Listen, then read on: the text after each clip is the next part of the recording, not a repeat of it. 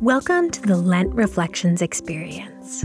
This week, we focus on the ways that Jesus' power brought healing and new life to everyone around him. Within the midst of your busy day, create some space to center your mind and connect with God during these next few moments.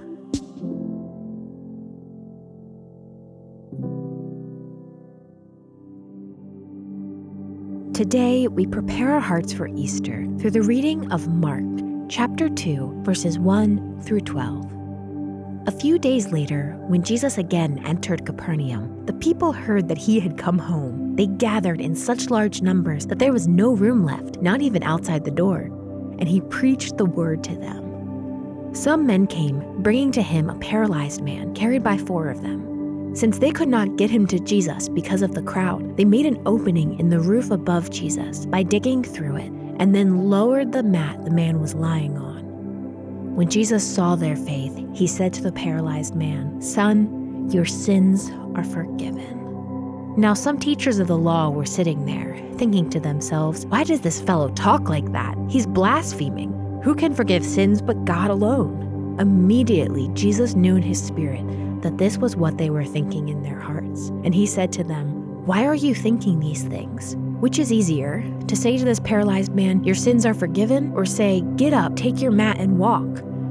But I want you to know that the Son of Man has authority on earth to forgive sins." So he said to the man, "I tell you, get up, take your mat, and go home." He got up, took his mat, and walked out in full view of them all. This amazed everyone, and they praised God, saying, "We have never seen anything like this."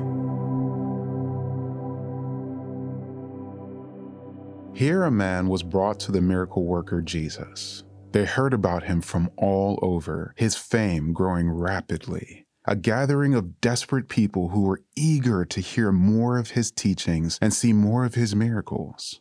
Some were so desperate, in fact, they ripped a hole in the roof just to get closer to the healer, just so they could have a chance at their friend being able to walk. And you would expect Jesus to heal his body. But Jesus didn't announce this man as needing healing for his body. Instead, Jesus focused on the bigger issue. His sin needed forgiveness. Something that meant so much more than even walkable legs could provide. This man needed to be restored to God and know that restoration was found in Jesus. To everyone's surprise, Jesus doesn't just claim to be a miracle worker. Jesus claims to be God.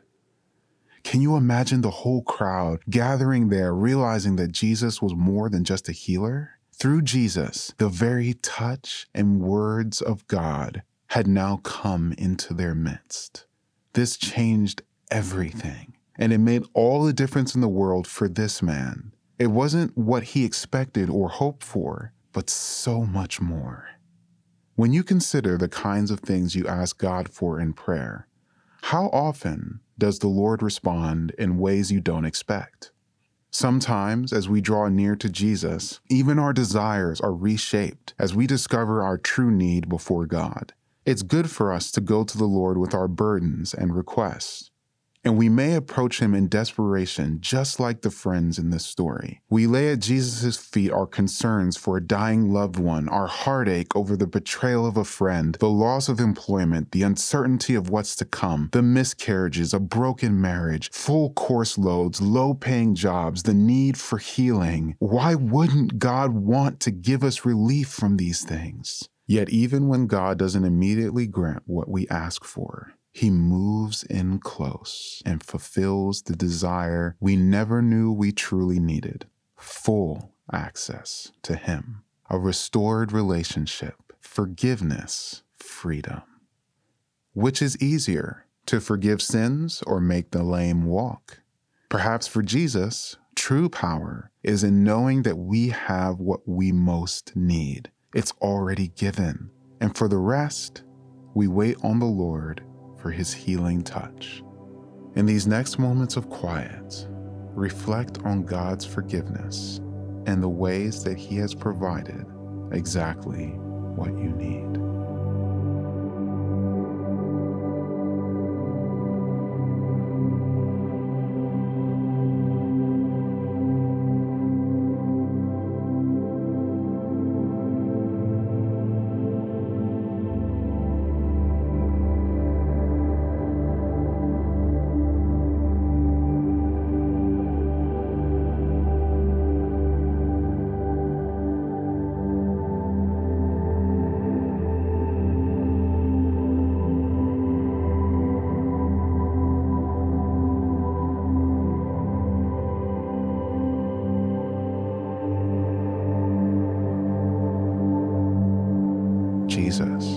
I accept your forgiveness.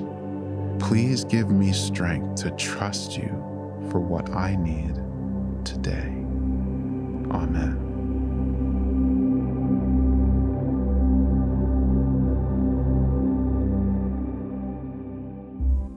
Thank you for joining today's Lent reflection. You're welcome to linger in this moment for as long as you'd like. Until next time, may you experience the power of Jesus, making your life new.